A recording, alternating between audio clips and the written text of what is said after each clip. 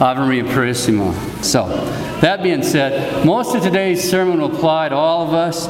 Since we have seminarians present here, you may pardon me if parts of it may be directed somewhat more towards them. And it came to pass that as they went, they were made clean. In the name of the Father, and the Son, and the Holy Ghost, amen.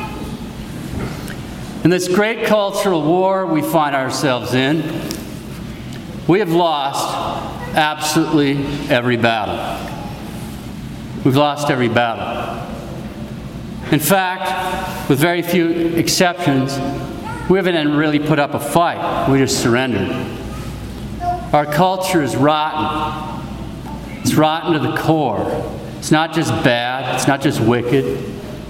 It's positively satanic. With the collapse of families, divorce, contraception, sterilization, disastrously low birth rates, impure behavior from grade school to the grave, perversions galore, serial polygamy, perverted so-called marriages, perverted schools, legal fights over who gets to use the bathroom, black masses held in public venues under police protection, federally protected altars of Satan, and all the abortion mills in this country, filth pouring out of the internet into homes, into families, into lives, an immoral and even an amoral ruling class, political candidates that could make a character in a soap opera seem normal and moral, economic chaos, immoral roars, violent and impure entertainment. It all seems broken right now. It's only going to get worse. We've lost every battle. And for the most part, we didn't even put up a fight. We just surrendered. This culture is rotten to the core. It's not just bad. It's not just wicked. It's positively satanic. It's reminiscent of the situation that prevailed in the kingdom of Israel in the time of the prophet Hosea. I'll read from the words of the prophet. Listen carefully, please. Hosea. Hear the word of the Lord, ye children of Israel. For the Lord shall enter into judgment with the inhabitants of the land. For there is no truth, and there is no mercy, no knowledge of God in the land. There's cursing, lying, killing, stealing, and committing adultery. They break all bounds, and murder follows murder. Therefore the land mourns, and all who dwell in it languish, and also the beasts of the field, the birds of the air, and even the fish of the sea perish. Yet let no one contend, and let none accuse. For with you is my contention, O priest. My people are destroyed for lack of knowledge. Because you have rejected knowledge, I reject you from being a priest to me. And since you have forgotten the law of your God, I will also forget your children. And it shall be like people, like priests. I will punish them for their ways and requite them for their deeds. Thus the prophet Hosea. There is no truth. And there is no mercy. No knowledge of God in the land. There's cursing, lying, killing, stealing, committing adultery. They break all bounds, and murder follows murder. It sounds just like right now, doesn't it? They even have environmental problems. The land mourns, and also the beasts of the field, and the birds of the air, and even the fish of the sea perish. And what caused all this? With you is my contention, O priest. My people are destroyed for lack of knowledge. And since you have forgotten the law of your God, I will also forget your children, and it shall be like people, like priests. I will punish them for their ways and requite them for their deeds. It shall be like people, like priests. As that great bishop, father, and doctor of the church, St. John Chrysostom, teaches, quote, "Do you wish to know if the people of any place are righteous? Look what sort of a pastor they have. If you find him pious, just, a man of integrity, believe that the people fed by him will be the same, for they are seasoned with the salt of his wisdom. Close quote, St. John Chrysostom. Do you wish to know if the people of a place are righteous? Look what sort of a pastor they have. It shall be like people, like priests. And given that it shall be like people, like priests, and given that our culture is rotten to the core, what does that tell us about most of the pastors we've had, for the most part? Speaking to the seminarians, it shall be like people, like priests. Do not fall into the trap of thinking you can say your office and your Mass, hear a few confessions, and you're good to go. No, you're not. You may be good to go to hell. You're preparing for pastoral ministry. That means you're preparing to take care of the Lord's sheep.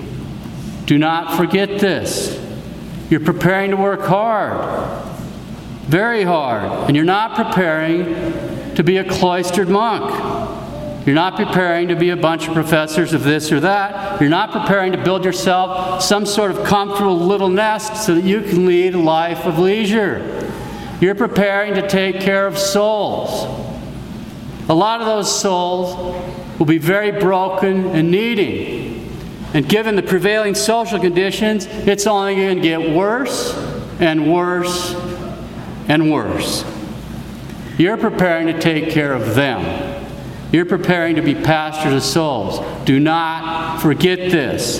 The Word of God tells us she'll be like people, like priests. A lot of those souls will be very broken and needy, very wounded. And given our conditions here, it's only going to get worse. So you're preparing to work with the wounded and broken sheep of the Lord, and the chances are that each of you is at least somewhat wounded himself. A good number of our priests are wounded, some very wounded, some are even broken. But Nemo dat quod nahabet. No one can give what he does not have. If a priest is wounded himself, and in fact, to the very degree that he's wounded, he's not able to give his flock what they really need. He's not able to give them the full truth, and especially not the charity they're in so desperate need of. He's just not able, since no one can give what he does not have. The result is that the wounded or broken priest ends up wounding a lot of the very people he's been sent out to care for. It shall be like people, like priests. They're turning to their priest, looking for love, they're looking for charity, but he's not able to give them what they need. A lot of the souls that you're preparing to take care of are going to be broken and needy, wounded. And it's only going to get worse. Assuming that you all want to be part of the solution and not part of the problem, you need to start preparing yourselves today. So I'm going to give you two very practical things that you each need to start doing. First, you need to start praying for the wounded and broken sheep that our Lord's going to entrust to you. You need to start praying today. You need to start praying for them now. That's first. And second, if you're not healed, if you're not at least well on the path to healing and wholeness yourself, you need to start working on that today. And so for the rest of the sermon, we're going to deal with practical aspects of healing. And although these men, the seminarians, have a particular responsibility to work on the healing themselves and also to be able to teach and help others, what we're going to talk about from here on out pertains to everyone here. Wounds and healing. The first thing to note here is that because of time constraints, we're only going to touch on some of the most important things. There's a lot more that could be and should be said, but we're going to give everyone enough here to get a good start on the process.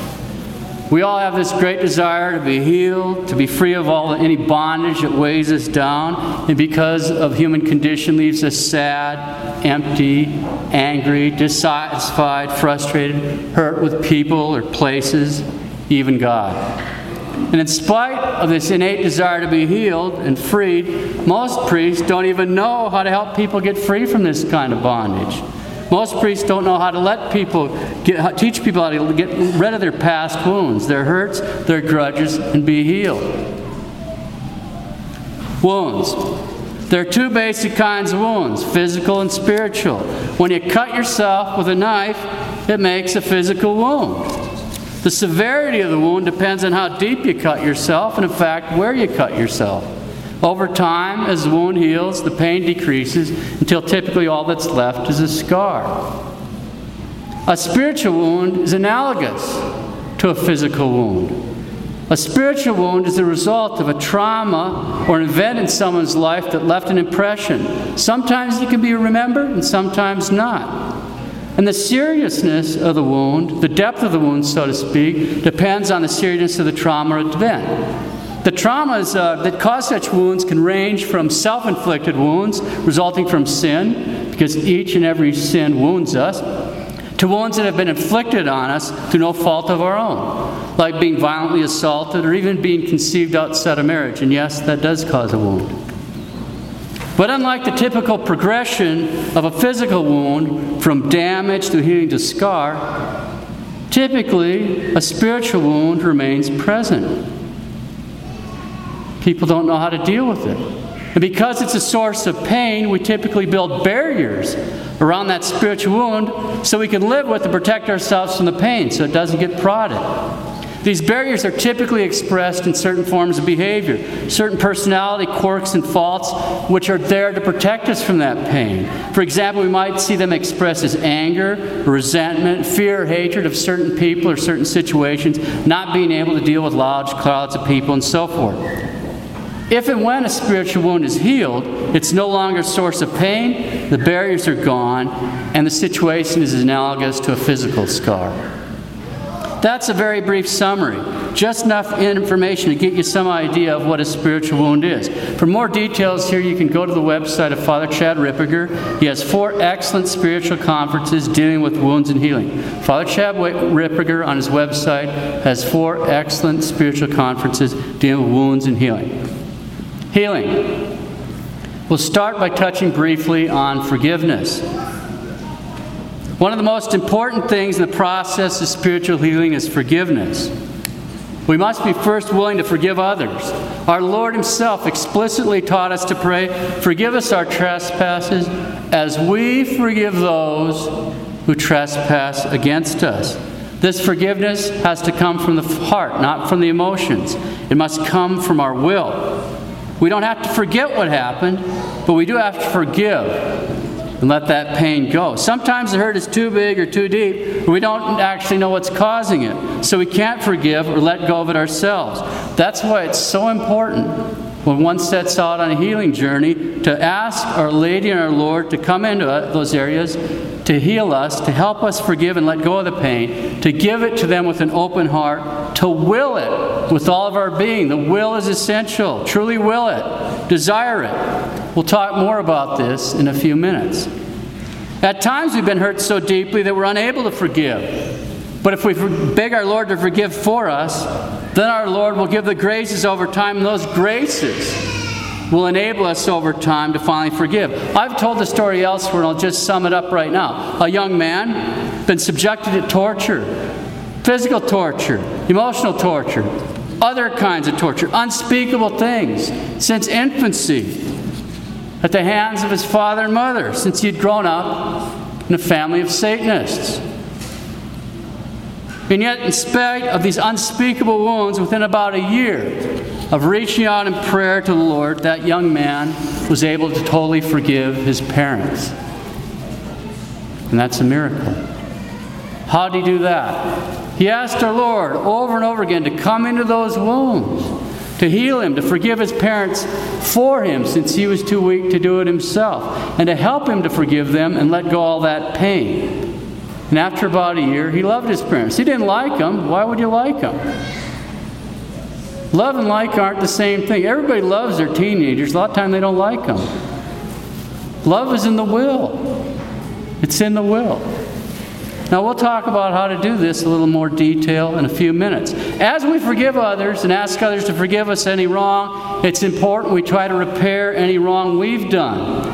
If it's possible, we should make restitution for that wrong. Not just because it's a lawful thing to do, but more importantly, when we right a wrong, we're more easily able to forgive ourselves and not have so much guilt to heal from. The effort to restore the wrong shows that we're truly sorry and we want to be forgiven. It shows an act of our will. Humbling ourselves and asking forgiveness shows the same thing. If we ask with a contrite heart that truly wants forgiveness and we're not just going through some charade.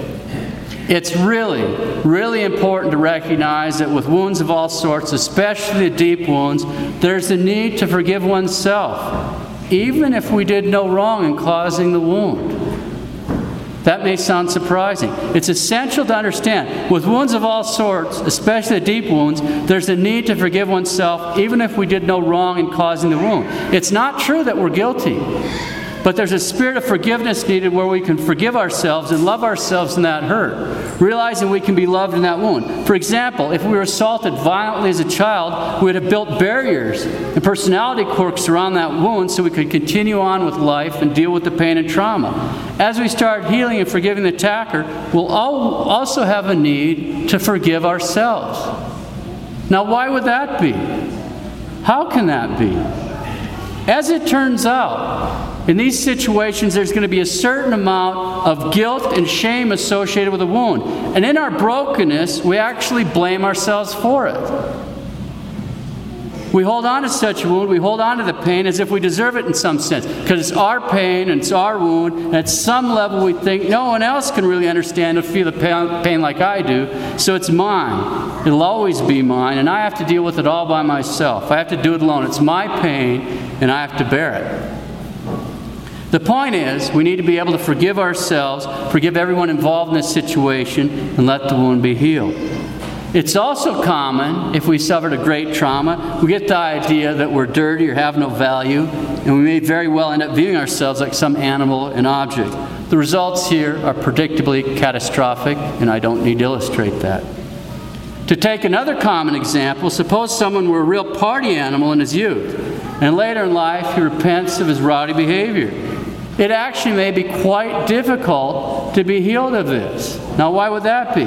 Because one of the typical results of rowdy behavior, of being a party animal, is a kind of a perverse pride in that sinful way of life. A sort of perverse pride that he can carry on and drink with the best of them. All that sort of thing. And this perverse pride is associated with the wound. He may not want to let go of the prideful attitude, even though his sins hurt our Lord and our Lady. And if he doesn't specifically want to let go of that pride, if he doesn't will it, he won't heal. He actually can't heal there. This may not be a fully conscious decision on his part. He must first have an awareness of what he's doing. Typically, it won't come from himself. A confessor, a priest, a director, a good spiritual friend can point that out to him and help him see it. He should pray, inviting the Holy Spirit to come into his heart and life. Pray a prayer along these lines. Come, Holy Spirit, help me to see myself as you see me, and to love myself as you love me. Then he must beg for the graces to completely reject this sort of prideful attitude, to be able to let go of it and the perverse personality traits that he produced in response to it. Those perverse traits that cause this person to take pride in his disgraceful behavior and sin. He needs to completely reject this because it hurts his relationship with God. It's actually a barrier between him and God. Another common situation involves sins that someone fully chose to do, but then after the fact, he's very ashamed of. This is actually very common with certain types of sins. For example, being involved in an abortion, looking at porn, cheating on a spouse. Our country actually has millions and millions of women in this condition. They even have a term for it. It's called being post-abortal. Because of the shame, she buries this sin ever so deep within herself. But nevertheless, she oftentimes has anger, depression, etc. Although she may very well have confessed it, she can't forgive herself. She believes God can forgive her because He's God, but she can't forgive herself. She's positive that others wouldn't forgive or accept her if they were aware of what sort of things she had done in her past. So she buries that wound deep inside herself, hoping it will never come out again. But the simple and painful fact is that healing is impossible with a buried wound like that. She must invite our Lord and Our Lady into these areas, begging them to heal the sores, begging them to help her forgive herself, and asking them to take this wound, take all this pain away. She can even try pitching herself in prayer, handing the whole situation, pain and all, to Our Lady or to our Lord. We'll say more on that in a few minutes. There's another type of situation which is actually pretty common. It's for the severely wounded person to have a perverse sort of pride associated with such events.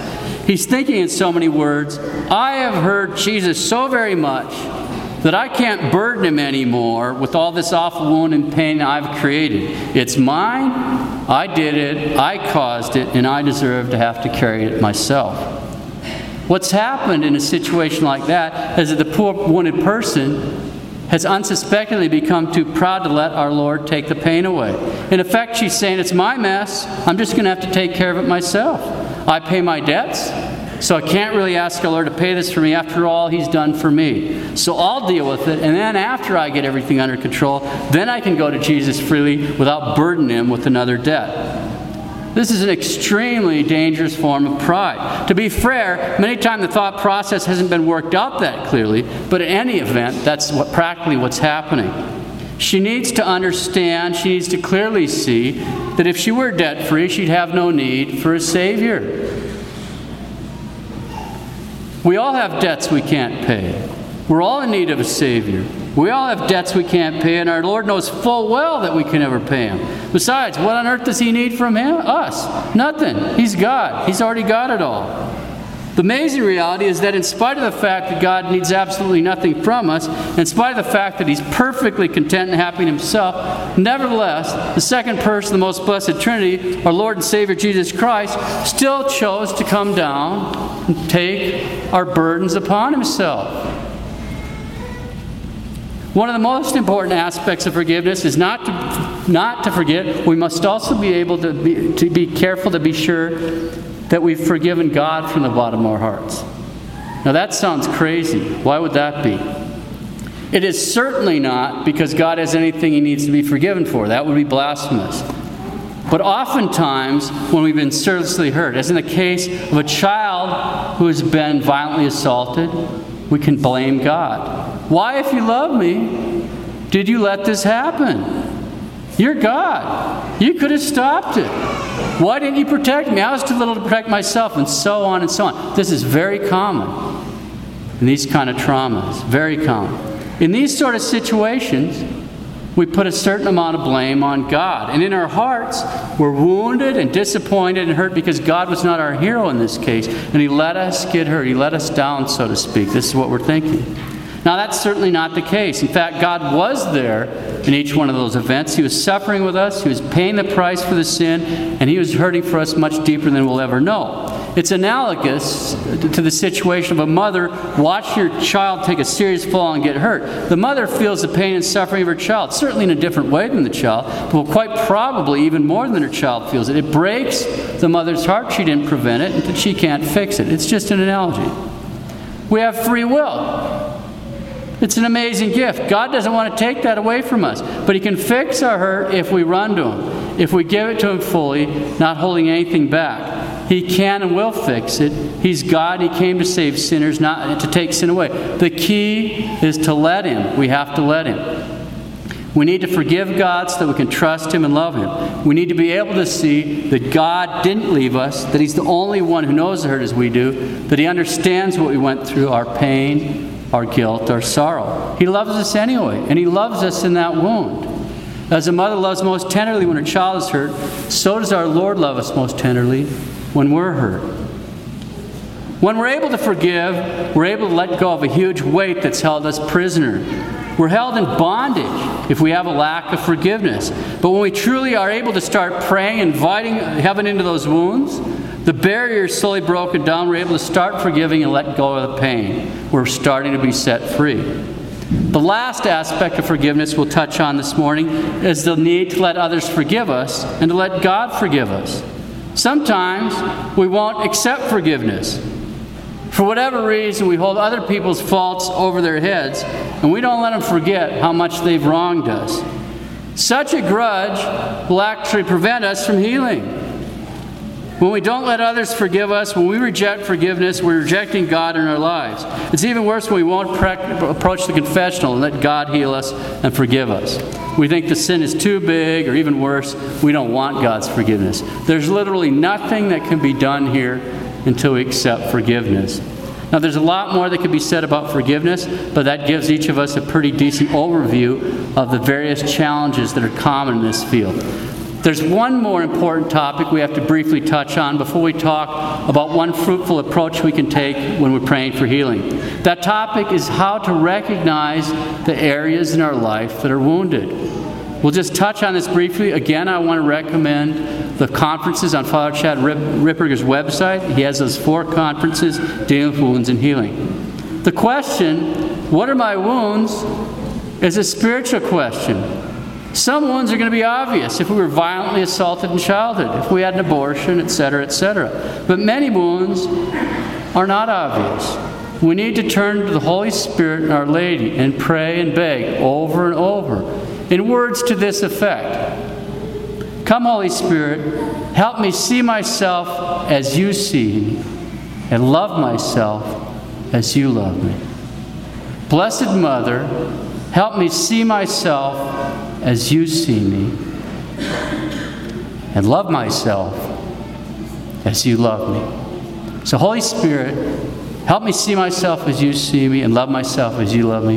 Blessed Mother, help me see myself as you see me, and love myself as you love me. And over time, the less apparent problems will become apparent. This is really important, so there's so many different ways to be wounded, and many different kinds of wounds. Wounds can come from our families.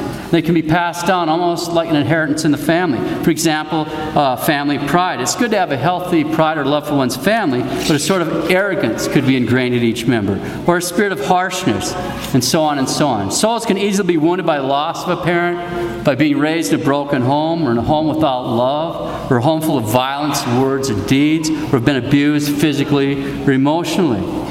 This toxic culture that we're living in hates imperfections. And this is a great danger.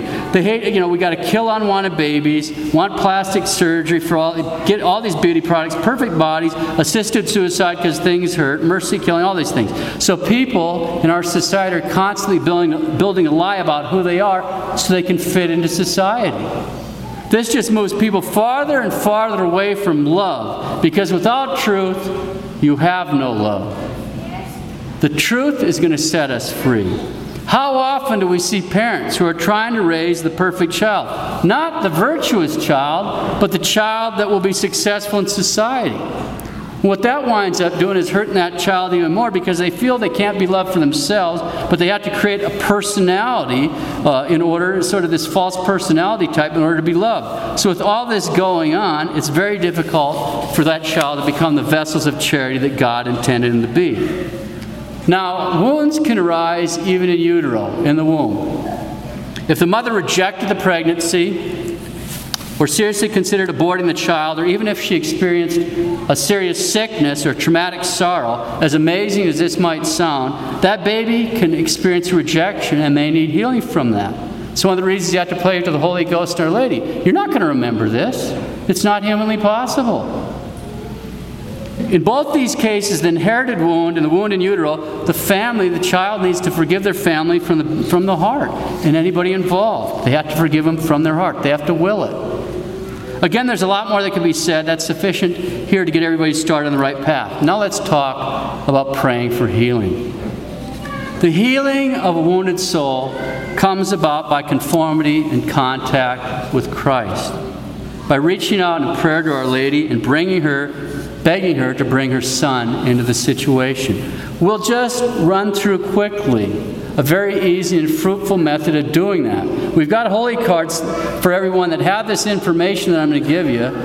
So even though it's really easy to remember, you don't have to try to memorize this right now. Just listen, please, right now. It's only an outline. You can adapt all this stuff as needed. This is an outline, but it gets everybody started so they see the kind of things that are fruitful. Here's how it goes. We identify a wound. Let's say we were violently abused in childhood. The first thing to do is make an act of the will that we really want this to be healed, and we're willing to suffer whatever it takes to be free of this wound. If you don't will it, you can't do it, and it's going to hurt. Our religion is a crucifix is the symbol. If it hurt our Lord, we're going to hurt. But we shouldn't be scared of the cross, because this is a healing cross. It will hurt to be healed. It's like resetting broken bones. They're the broken bones in your heart, and they're getting reset. So we got to will it, but we also have to be prepared that it probably is going to hurt. That's not a bad sign, because the hurt went in, and when it hurts again, that's the hurt going out.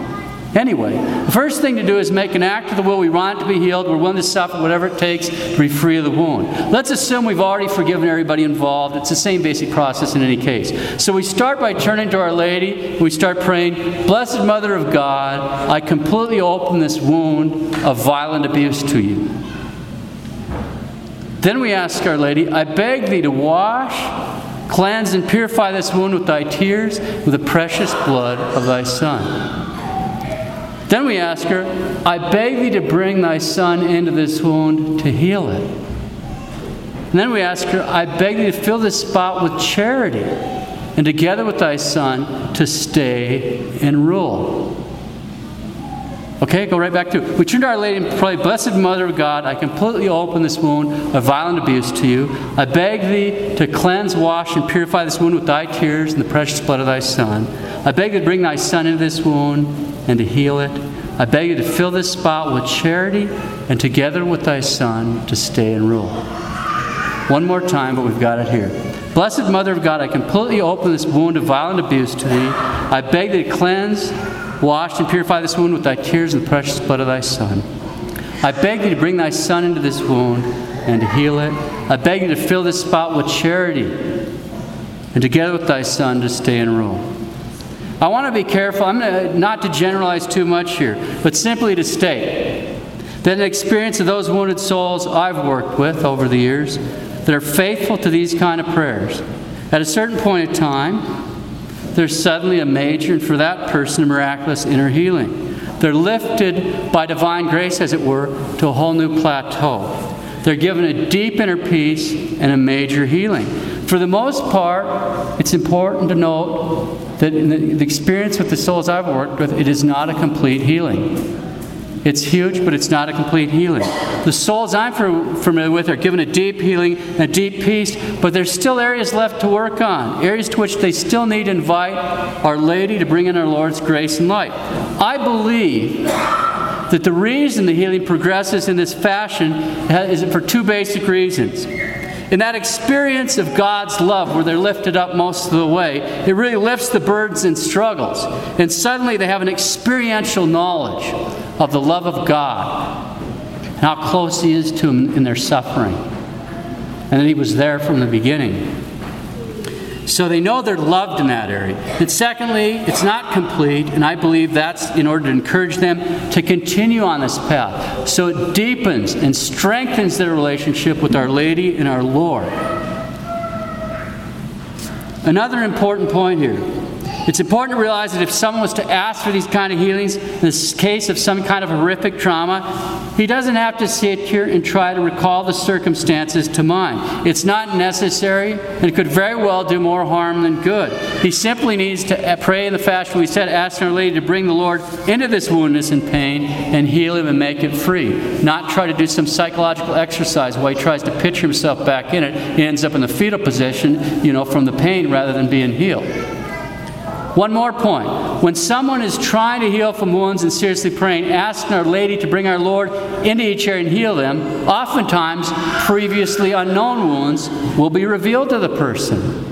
They'll come to a deeper knowledge because they're getting closer and closer to our Lord in this thing, and He starts giving new light. Final point here. If anyone has these kinds of wounds and wants to discuss them with a priest, it's essential that at least initially it takes place in confession under the seal. keep it under the seal. So not only is it totally private and the security is preserved, but also so that the sacramental effects of the most precious blood can pour over things. Don't bring it outside the confessional. Keep it under the seal. It's safe. It's anonymous. Over time, if there's a need, the wounded soul might discuss the situation in the external forum. But if and only if the priest they want to discuss it with is very balanced and completely trustworthy. Never ever start by discussing these things with a priest outside the confessional, okay? Because you don't want to wound yourself more in the desire to be healed, which can happen. You got to be careful. As when you're far along in the healing process, you can talk more about it. But in the beginning of these things, it's easy to wound yourself by doing things like that. So that's why that's a precaution. It's especially important to pray like this after receiving Holy Communion. Our Lord doesn't need anything. He's God. If He's coming to us in Holy Communion, it's because He wants to give us something. What are we asking Him for? The Church actually makes the priest say a prayer for healing every time he says Mass. There's a number of them sprinkled through the Mass, actually. Just before he gives himself communion, if you follow Mass in your hand missal, you'll notice the third prayer before communion, called the Perceptio, contains the line in English. Through Thy goodness may it, Thy body, O Lord Jesus Christ, through Thy goodness may it be unto me a safeguard and a healing remedy, both of soul and body. May Thy body, O Lord Jesus Christ, be unto me a healing remedy, both of soul and body. And everyone here knows the Domine non sum ignis. How does that end? Sinabiter anima mea. Lord, I am not worried that Thou shouldst enter under my roof, but only say the word, and my soul shall be healed. We want to ask for that when we're in communion. Let's close. I'll address the seminarians once more. Y'all are preparing to work with wounded and broken sheep of the Lord. The chances are that each one of you is at least somewhat wounded himself. A good number of our priests are certainly wounded. A good number, some very wounded, some even broken. No one can give what he doesn't have. If the priest is wounded himself, and to the very degree that he's wounded, he's not able to give his flock what they really need. He's not able to give them the full truth, and especially the charity they so desperately need and are looking for from the priest. He's not able because no one can give what he doesn't have. The painful truth is that the wounded or broken priest ends up wounding a lot of the very people he's been sent out to care for. It shall be like people, like priest. They're turning to their priest, looking for love. They're looking for charity, but he's not able to give them what they need. They're asking for eggs, and he's handing them scorpions. That's for real. A lot of the souls you're preparing to care for will be very broken and needy, very wounded, and because of the prevailing social conditions, it's just going to get worse, and it's going to get a lot worse. You need to start preparing yourself today by those two things. You need to start praying for the wounded and broken sheep that our Lord is going to place in your life, that He's going to trust to you. You need to start praying for Him today, now. That's first. And second, if you are not at least well on the way on the path to healing and wholeness yourself, then you need to start working on that today too. And it came to pass that as they went, they were made clean. In the name of the Father, and the Son, and the Holy Ghost. Amen.